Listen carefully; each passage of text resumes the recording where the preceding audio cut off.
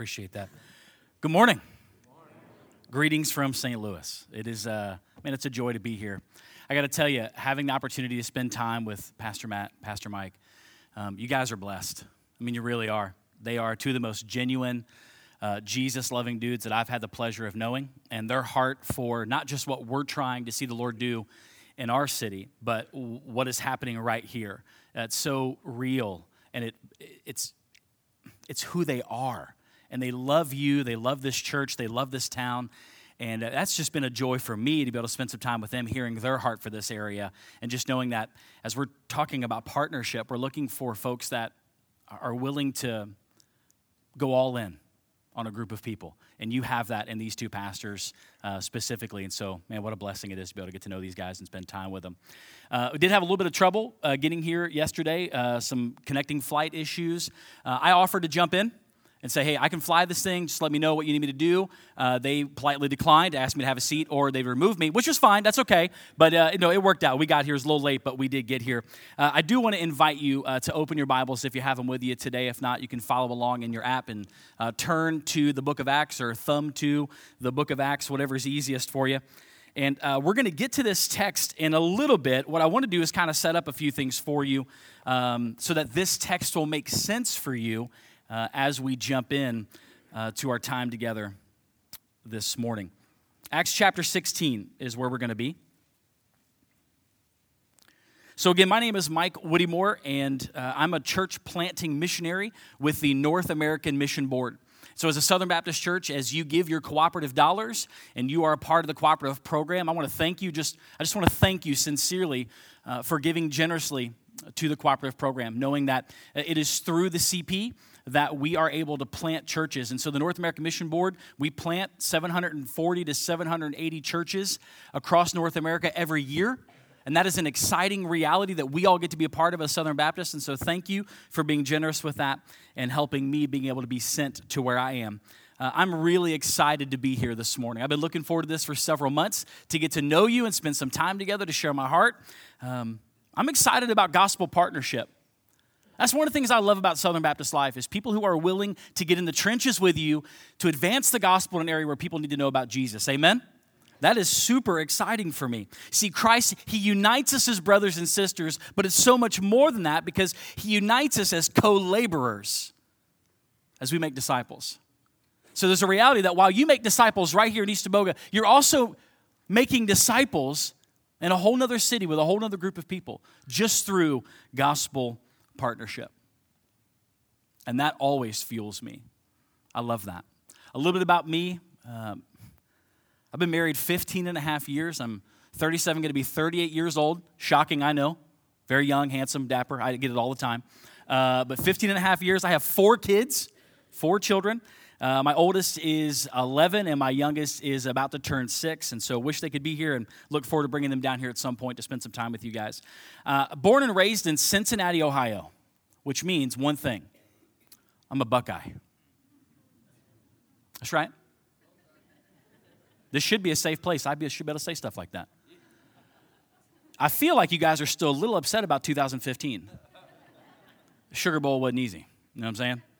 But yeah, I'm a Buckeye fan. Used to be a Cincinnati Bengals fan, but that team has disappointed me the majority of my life, and then moved to St. Louis, where that NFL team just decides to leave. So we've been struggling to find professional sports in the football arena for a while. But I've been serving Jesus in ministry for about 17 years now. It has been the joy of my life. And currently we live, and where I hope to live out the remainder of my days, in a city called Belleville, Illinois. And so for those of you, anybody ever been to St. Louis? Anybody?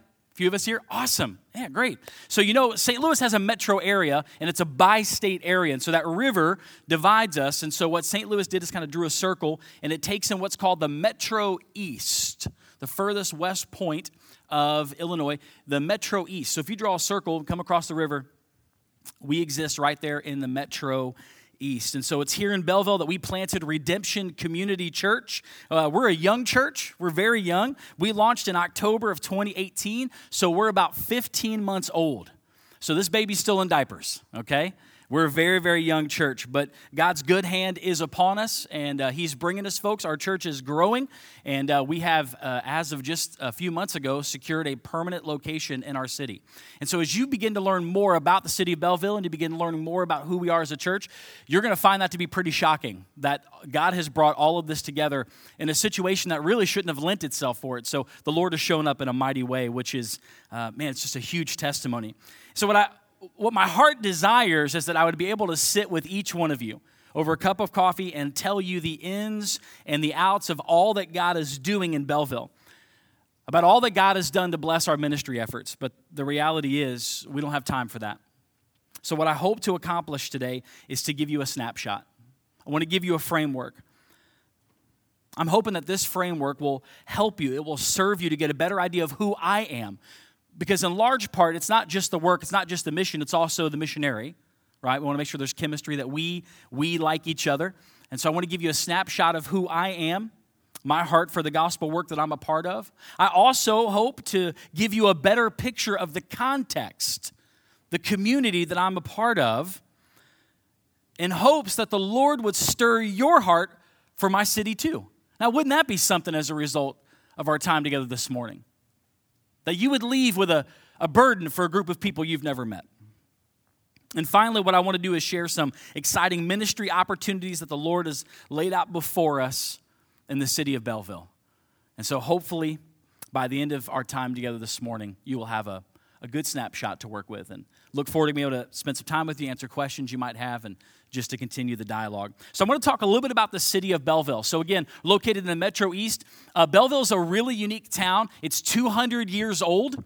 It's one of the oldest cities in the Metro East. It has the largest city south of the capital. It has the second largest high school in the state outside of Chicago. And so it's a really unique town. 50,000 people laid out over 26 square miles. So if you want to go from far east to far west, it's going to take you a little bit. It's the longest main street in America. It's a really, really cool town. Predominantly blue collar. There's a lot of factory work. And it has been known to be largely Catholic. So Belleville is unique in this. It is one of the only cities in America that is in the suburb of another major city that has its own Catholic diocese. So Belleville, 50,000 people, has its own Catholic diocese. It has its own Catholic cathedral, 17 active Catholic parishes, multiple Catholic schools. In the 1950s, 87% of Belleville was practicing Catholic.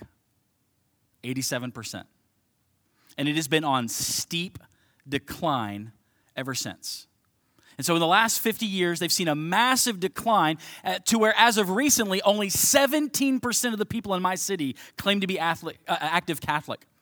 Now, couple that with 17% who also claim to be active Protestant. And so you have this duality going on, and the rest of the people would claim no religious affiliation at all. None. Which means you have 25 to 35,000 lost and de-churched people in one city. Can you wrap your head around that this morning? 25 to 35,000 lost people in 26 square miles. The Lord just drew a box around them, said, here they are, lost. It's incredible. Belleville is a town that I love deeply because it's unique no matter where you go in the city. Because it's so large, it's laid out in 4 zip codes. And each zip code kind of functions like its own community, all right? So each one has its own distinct kind of cultural characteristics, unique schools, history to it. And so 4 zip codes make up this entire city. And no matter which one you go to, you'll find some unique neighborhoods there as well. We're the newest Southern Baptist church plant in the city of Belleville. One was planted 5 years ago, and it failed. There's not been a Southern Baptist church that's planted another Southern Baptist church in the city of Belleville since 1967. There are very few active evangelical churches in my city. And so there's a reality that among all these thousands of people that used to be Catholic, who are no longer Catholic, who don't even identify themselves as culturally Catholic, just have no interest in the things of God. They have no interest in church. That under religious classification, they would say none. And so how is it you have multiple cultures spread out over an entire city where the vast majority of people have zero interest in religion? It's very simple. Distrust. We'd be kidding ourselves if we sat here today and pretended like Christianity is not without its scandals and its issues. But my city has been hit in a big way. And because we have small ears, I'm going to try to frame this in a way that will speak to a sensitive audience. In the last couple of years, our local newspaper wrote and produced a story that named 20 Catholic deacons in a scandal that lasted over 40 years of abuse. So when we look at the city of Belleville and we think 35,000 people have no interest in the things of God, does it begin to make sense to you, yes or no? Because there's tremendous distrust. There's tremendous distrust. The city's changing demographically. We're about 30% African American now, which is phenomenal. We love the diversity of that, but that's created some issues within our town. So we're not racially reconciled. Economically, we're struggling. Our city's broke. A lot of our jobs have left. We're an old city, 200 years old, so we don't have new developments springing up all around. We don't have new factories. We don't have new businesses. And so it can be kind of a hard city to grow up in and be raised in. From a political standpoint, and we're not drawing distinctions here, but just to create clarity, it's a highly liberal, highly union-driven town. And so jobs and work can be tumultuous in that city. It's just a difficult town that absolutely needs the gospel. See, that's what I saw as I began to look over the list of all the problems that existed in the town, all the challenges, all the unique efforts, all the lack of evangelicism taking place. I looked over that entire list and said, this is actually the perfect storm for gospel work. Because the vast majority of people are just existing every day in broken lives and broken marriages, struggling with no clarity for their purpose. I'll take that any day than a group of people who they don't have any problems, they don't have any wants, they don't have any needs. So why would I need Jesus? These people need Jesus. And I would even go so far to say they're open to hearing about Jesus. They just distrust the people wanting to tell them about him. And so that has presented a lot of challenges for us as a church. Does that give you kind of a snapshot of Belleville? Kind of a framework? So when the Lord called us to Belleville, we were stirred deeply because we fell in love with the city. It's got a charming downtown area, the street lights hanging, and old theaters. And I mean, there's a lot of really cool stuff. And there's a resurgence happening. There's some really cool stuff, Renaissance taking place in some of the historical parts. I would love to fill up a van full of you and just drive you around all day and showing you all the cool things there is in my city. Because there's some neat things happening. Young people are looking at the city going, man, we need something going on here. And we felt the same thing. We just didn't think new businesses was the exact thing that this city needed. We thought it needed new churches, but with a very specific strategy. And so we prayed about that for a long time. And the Lord called us to that city years ago, but took us on a very long journey to get us to a place where we could plant. And that's another story for another day. But we began praying about, Lord, what would you stir in us for our city? What do we do? How do we show up at an immediate disadvantage? Where I want to get to know you, I want to be a part of your life, and you immediately distrust me. What do I do with that? A town where being neighborly isn't easy, where people go into their homes. I mean, I don't know how many times I've taken trash cans out or have walked out to get something out of my car because I'm stalking neighbors through my window. So I see them going out, and I'm like, I better go. So I run outside to go, hey, how you doing? I said, I'm a neighbor. I just want to introduce myself. And they're just, okay. And they right back inside the house. So it's been really, really challenging to get to know people because folks are just distrusting, standoffish, cold. So we began praying about that. And the Lord was very clear about how we are to move forward. I want to share with you from Acts chapter 16.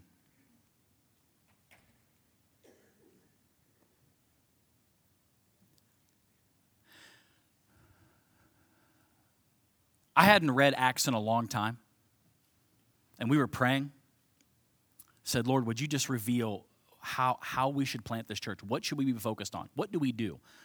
What kind of cool strategy? What kind of cool outreach program? What kind of cool club should we start? What's something fresh, new, exciting that'll get their attention? Because if we can get their attention, maybe we can earn their trust. I mean, look at me. Well-intended, good hearts, just way off base. And the Lord revealed to us, Acts 16, starting in verse 6, as they went through the region of Phrygia and Galatia. Verse 6. They had been forbidden by the Holy Spirit to speak the word in Asia. Verse 7. When they came to Mysia, they tried to go to Bithynia, but the Spirit of Jesus did not allow them. Passing by Mysia, they went down to Troas. And during the night, Paul had a vision in which a Macedonian man was standing and pleading with him, cross over to Macedonia and help us. And after he'd seen the vision, we immediately made efforts to set out for Macedonia, concluding that God had called us to preach the gospel to them. Isn't that simple? It's profoundly simple, isn't it? But very complex. Because what happens is we see a passage like that and we go, well, duh. Yes, that's what we do. And then we want to create a cool pathway and a program and a strategy on how we're going to preach the gospel to them. But the Lord made it very clear, that's not what I'm calling you to. What I'm asking you to do is go commit yourself to a group of people and just be willing to preach the gospel to them. And I'll take care of the rest. Well, Lord, that's not an effective strategy. And the Lord really pushed back on that. Said, yeah, it is. It is an effective strategy. And so we concluded what we wanted to do was be a church, a group of people that were willing to preach the gospel. The challenge of preaching the gospel consistently is you can't be fly by night. You can't start one thing and not finish. You can't move around. You can't have multiple targets. What you need to be able to preach the gospel to a group of people who have high distrust is you have to have consistency and faithfulness. And that's what you needed.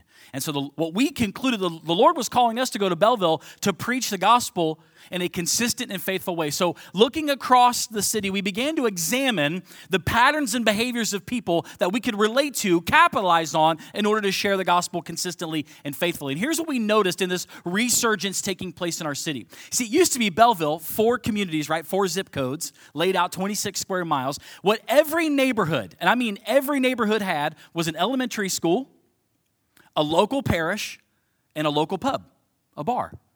And this was the center of life. You went to work at a factory or a blue-collar gig, or maybe you worked in St. Louis. You came home, you met your buddies at the bar, and then you went to Mass on Sunday. And your kids would walk to elementary school right there in the neighborhood. This was the makeup of each neighborhood. Everybody got a visual of that? You tracking with me this morning? Okay, that was the neighborhood pattern. And if you drive through Belleville, what you'll find in multiple neighborhoods is that exact thing still existing today, with the exception of all the neighborhood schools. The largest school district is District 118. They got multiple elementary schools in neighborhoods. Today, parents are still walking their kids to school. Anybody walk to school? A few of you? Some of you are like, back in my day, we walked to school, uphill both ways in the snow, without shoes, you know? Nowadays, you get picked up, you get dropped off. But in my neighborhood, this blew my mind. As I'm leaving and I'm watching parents walk their kids to school. It's like, man, who does that anymore? And so the neighborhoods are being revived through the elementary school. And so they're sinking dollars and good administrators and good teachers. People are moving into neighborhoods. They're walking their kids to school. New bars are opening up left and right. Buying up old buildings, turning them, the old saloons into new bars. But you know, the one thing I didn't see was the local parish. Belleville used to have 25 to 30 active Catholic parishes. That's down to 17. So buildings are sitting empty, churches are closing. And so I said, okay, hey, hang on a second. These neighborhoods have revived schools, revived bars, but no revived churches. Well, I think we can do something about that. So we began praying, and the Lord said, what I want you to do is to be a neighborhood church. We want you to be a neighborhood church. We don't want you to be a regional church. We got plenty of regional churches in the area. We need you to be a neighborhood church. And so what we concluded was God was calling us to go preach the gospel to a specific group of people over a long period of time with the hopes of earning their trust. So as we plant a neighborhood church, we'll have buy-in enough with the people that we can say, we'd love for you to come and join us on a Sunday. But in order for that to happen, we're going to have to serve you in ways that earn your trust. So how do we do that? So strategically, there's a couple things we can do with that by being a neighborhood church. One is through the local school, right? We partner with the local school. Now, here's the challenge and the beauty of Belleville. Because it is politically very liberal, there's a disdain for churches being involved in the local school. And I don't know if that's a cultural situation you can relate to here, but that's where we're at. And so when the church shows up, wants to help, there's a phone call, a lawyer, it's a thing. It's a thing. The problem is Illinois is broke. I mean broke. And so all the money earmarked for local schools, it ain't coming. And so they're in debt. They can't pay their teachers. They can't buy the stuff they need. They're hurting. And so we found one elementary school where we came alongside and said, we get it. We just want to help. What do you need? What do you need? And at first it started out with, well, it'd be kind of cool to do a back to school thing. What do you want to do? I don't know. What do you want to do? So how about we get some volunteers? We'll show up back to school day. We'll line up some bubble machines. Get everybody dressed out. It's going to have a lot of fun. Loud music bumping. Kids are getting off the bus. Kids walking. We'll just high five kids, welcome a great day, and then we'll have a bunch of Dairy Queen coupons donated. How does that sound? You can be wearing like shirts with your church name on it. Not if you don't want us to. We're okay with that. All right, fine. That's fine. So we did it first day, and it was great. Parents were like, man, who are these folks? That's a local church. Oh, okay. Little suspicion. And so over time, we began doing more and more. We started taking care of their assemblies. We started providing all the stuff for their in-service days. We started providing teachers. Came Christmas time. We bought every teacher and faculty member a gift for Christmas. That had never happened in that school's history. We just started doing everything we can to love that school. And now, after launching, we met in that school for several months, outgrew that space. The principal and his wife attend our church. We're actively involved with a mentorship and a feeding program. All because we earned trust.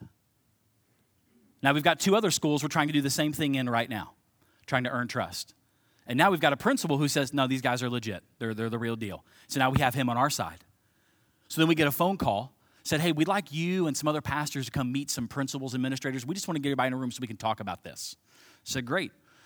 So we showed up. There were 6 pastors and like 30 principals and administrators. The church did not show up for this. And I'm thinking, that's great for me, man. That's fantastic. And so we just started talking to all these different principals and administrators and saying, what do you need? What do you need? What do you need? Well, we could use a washing machine, and man, we could use new gym clothes for some kids, and we could use this. Nope, I'm just making a list. We're going to buy that. We're going to buy. I felt like Oprah, you get a washing machine. You get a washing machine. I mean, it was awesome. And now we've got all these relationships with these teachers and administrators and principals that look at us as friends and not enemies anymore, which is phenomenal. So partnering through the local school has helped us identify. Second is we knew we wanted to be a neighborhood church, and so we've got the neighborhood school, but that pulls from a lot of different neighborhoods for that specific school. So what we wanted to do was to draw a circle. So we drew a circle around all these streets and homes and neighborhoods, and we said that is our region of accountability. That's our ROA. This is the group of people that we are committing to before Jesus. So we're going to own the lostness that exists here. We're going to own it. So we drew that circle. And we launched a gospel saturation initiative called Everyone Hears, where we've spent the better part of the last 8 months dividing up streets and homes. This is a little creepy, but it's kind of cool. You can buy market research data that gives you the name of every person that lives in a home at a specific address. It's a little creepy, but we went ahead and bought it. And we asked our people to commit to streets and names of homes and families and to start prayer walking their houses. And so every once in a while we get a story of like, somebody will get stopped like, hey, I see you every week walking up down my street. What are you doing up here? You know, I'm just praying for homes and stuff. Okay.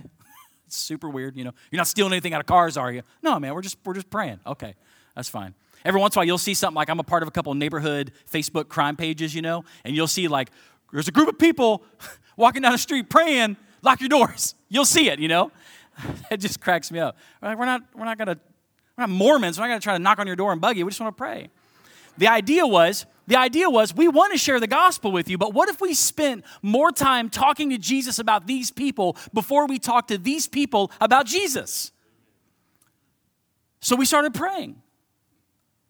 And it's been amazing to have 80 folks in our church commit to prayer walking and praying for people in our ROA. Now the next phase is we start serving them. We just start showing up. Food distributions, block parties, medical drives, whatever they need. We want to show up and help. We're going to purchase a couple billboards in the area with distinct dates where you can come and receive medical care, you can receive food, backpacks, whatever you need. We just want to help. We just want to love you. We want to earn your trust. And we're not going anywhere. We're going to be here for a long time. And so how long it takes, we'll do that. And so this is strategically how the Lord has called us to just preach the gospel, was to first preach it by living lives that are worthy of it. And so hopefully over time, we're going to be earning the trust of people. And we already are. The Lord's blessing that effort in a big, big way. In a big way. So much so that the last couple of months, we actually merged with a smaller sister church that was on the verge of struggling and closing and just they were in a rough place. And their pastor was leaving for the mission field. So they came to us and said, hey, we've got a building. You have a congregation. Why don't we come together? And so now we're moving into a permanent location. And wouldn't you know it, that building is right in the center of our ROA. Isn't that weird? Wouldn't you know it? And so now we're legitimized because we're not the weirdos who meet at the Y anymore. Because that's what they call us. Look, when you're a church plant in a highly Catholic area meeting at a YMCA, you're a cult. I'm just letting you know right now. You know, they come in, they see the drums, they see, okay, weirdos. Yeah, they know exactly. But now we have a building, and because we have a building, we're legitimate now. That's how it is. Nobody in Belleville's coming to your house for Bible study. You're not just going to invite your neighbors over for Bible. No one's coming into, I'm not coming into your basement to get murdered. That's not happening. And that's exactly how it is. But hey, we're doing this event at our building. You want to come? Yeah, maybe. Unless something else comes up, I'll come. And so now we've got these neighborhoods, we've got these streets, we've got our ROA, we're prayer walking, we're witnessing, we're taking care of needs, we're investing. We've got one neighborhood, Dawn Heights. It's predominantly African American. It's highly at risk. It's very economically disadvantaged. A lot of fatherlessness, a lot of kids just staying at home, especially during the summertime. Kids are just out in the street doing nothing. That's like something out of a movie. And so we said, we can take care of that. Let's do some sports clubs this summer. Let's get those kids something to do other than breaking stuff in the park all summer long. Let's give them something to do. Let's build some relationships. Let's feed them. So we already do a food distribution in 2 neighborhoods. Let's add a 3rd one this summer. Just, look, it's not rocket science. I'm not writing a book about this. It's just committing to a group of people over a long period of time, concluding that what they need is the gospel. That's all they need. And just somebody to love them. Somebody to love them. So I want to share with you a couple of stories of how God is blessed. And the building is cool, but that's not my favorite story. My favorite story is when we began thinking about doing the ROA and gospel saturation through prayer. We began praying about that, asking the Lord, what might he do with this? And we had a new couple attending our church. And so I said, hey, let's grab coffee. We meet at a local coffee shop. It's the hipster coffee shop in town. Super weird. It's super, very hipster. But that's where everybody goes. So we go and hang out. I'm the least hipster person on the planet. So those places just make me really uncomfortable. So I just go and I'm hanging out. And I'm talking to this young couple. And I've already got this, man, people that go to these places are just a little strange. You know what I'm saying? And I'm sitting here having this conversation, and we're just looking at each other. But off in the distance, there's a lady and her husband and her kids kind of standing there staring right at me. while I'm having a conversation. I can see this. I'm just looking right here. We're just talking like, oh, tell me about your family. How you liking the church? How you liking the church? You're like, why is this lady staring at me? This is making me very uncomfortable. Eventually, it gets so bad, she's creeping toward me. And I just said, hang on a second. Can I help you? And she said, is your name Mike? And I said, that depends. Like instantly, that depends. Talk about high distrust, you know what I'm saying? And she said, well, I'm asking, are you connected to that new church that's meeting in the school up here? I said, yeah, I'm one of the pastors. She said, I recognized you from Facebook. Super weird. And she said, but I've been meaning to talk to you.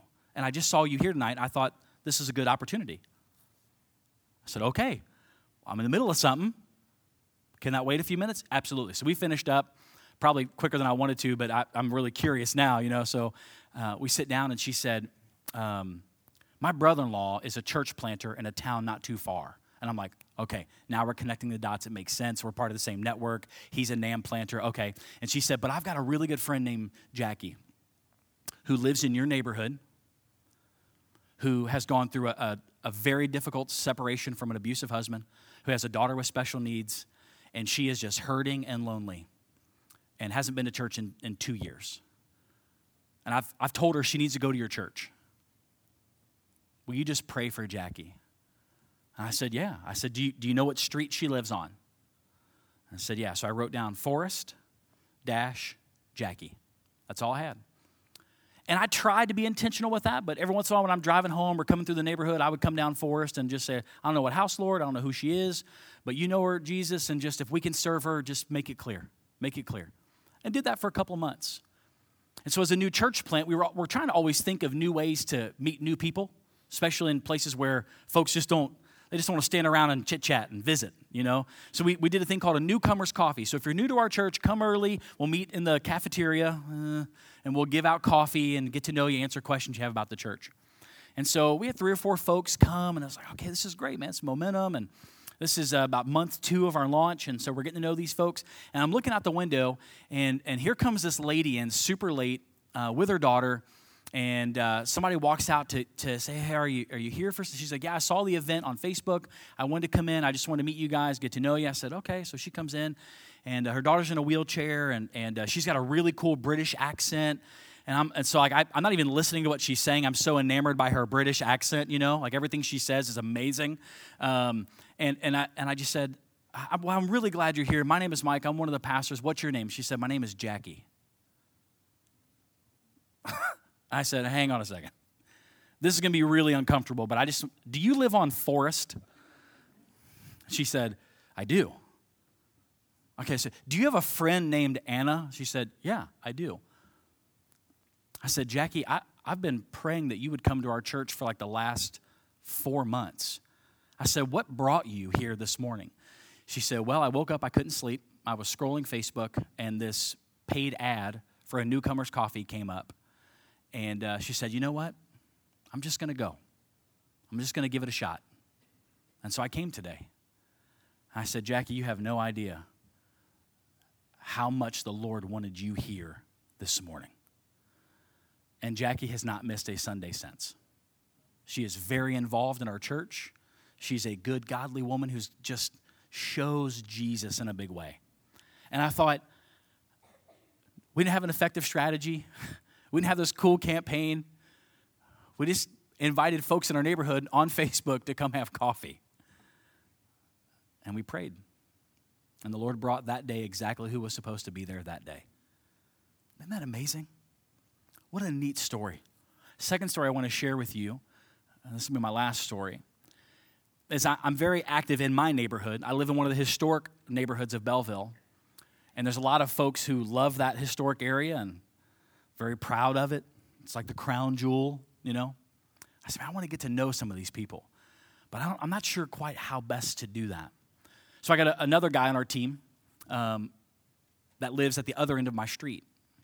I said, hey, why don't we do a progressive dinner? You guys know what a progressive dinner is? You start at one place and you move to the next one having different meals. See, I can say progressive dinner in the South and you totally get it. When I say progressive dinner up north, that's a whole different thing. I mean, it's a whole different thing. You know what I'm saying? So I said, let's throw a progressive dinner. We'll just invite the whole neighborhood. And you host dinner and I'll host dessert, not inside my house, but I have a double lot. So I said on my side yard, I'll build a cool canopy. We'll have dessert tables out. It'll be real chill. People can come and go, do whatever. So let's do a progressive dinner. So we started advertising it, started pushing it. People, interested. Might come. I thought, man, nobody's coming to this. This was dumb. Why'd we do this? This was super dumb. And then the day came. I'm outside, sweating, putting up this cool canopy with the lights and trying to make it look really neat. And then that night, we had like 75 people from our neighborhood come stand in my yard to have dessert. And I'm talking to people, and they're like, whoa, what do you do? I said, well, I'm a pastor. Okay. All right. And then we'd just mosey away and go talk to somebody else. Like, geez, I don't know. I work for a nonprofit. What am I supposed to say, But during that night, we started really getting to know people, started asking questions, trying to ask more questions than I was asked. And in that crowd, we had a same-sex married couple who just bought a house down the road.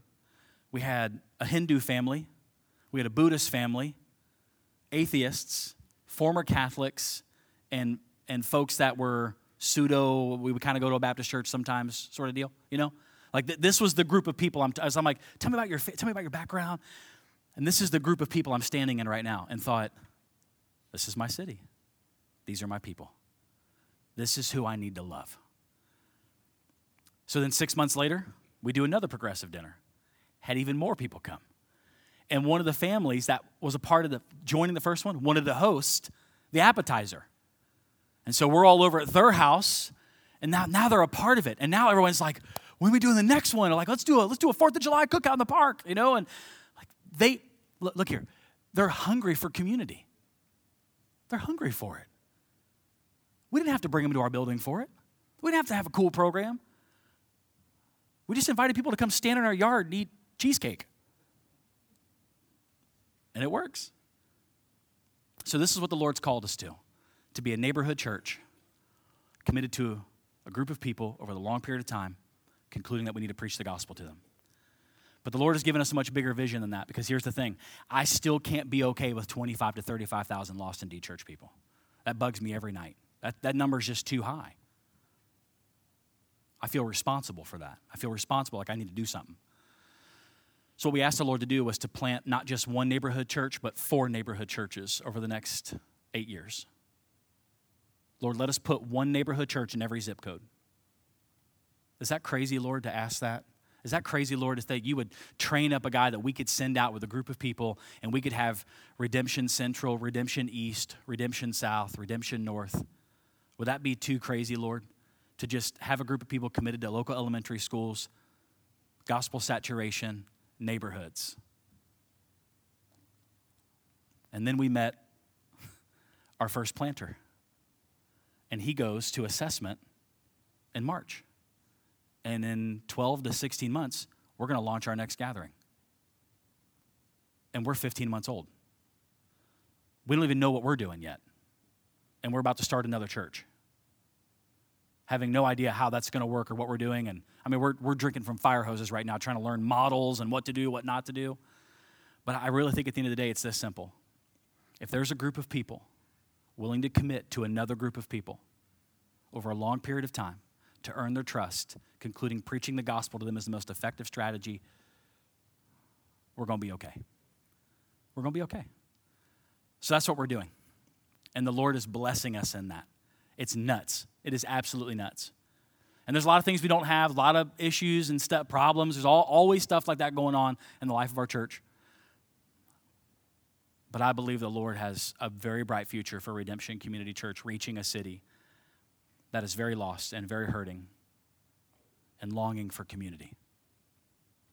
And so I don't know what's going to happen in the next 8 years. I don't know what those numbers are going to look like. All I know is that by God's good grace and his favor upon us, we'll have 4 neighborhood churches committed to 4 neighborhoods for the long haul. That's the thing I would ask you to be praying for. That I would covet your prayers, knowing that there's a group of people here saying, we will first and foremost pray that the Lord will bless that. that we will commit to. We'll put it on our calendar. We'll put it in our phones. We'll put it on our fridge. We'll put it in our Bibles, and we will pray. We will pray Acts 16. We'll say, man. We'll pray Psalm 111:9. We'll pray asking the Lord to provide that. The second thing I would ask you to do is come. Come to Belleville. Come and spend some time with me. Let me show you around. Let me show you what I see. And then let me see what you think. And then maybe, I want you got earmuffs for just a second. Maybe, just maybe, if the Lord moves, you might move to Belleville. We'll talk about who. We'll do like an NFL draft. But yeah.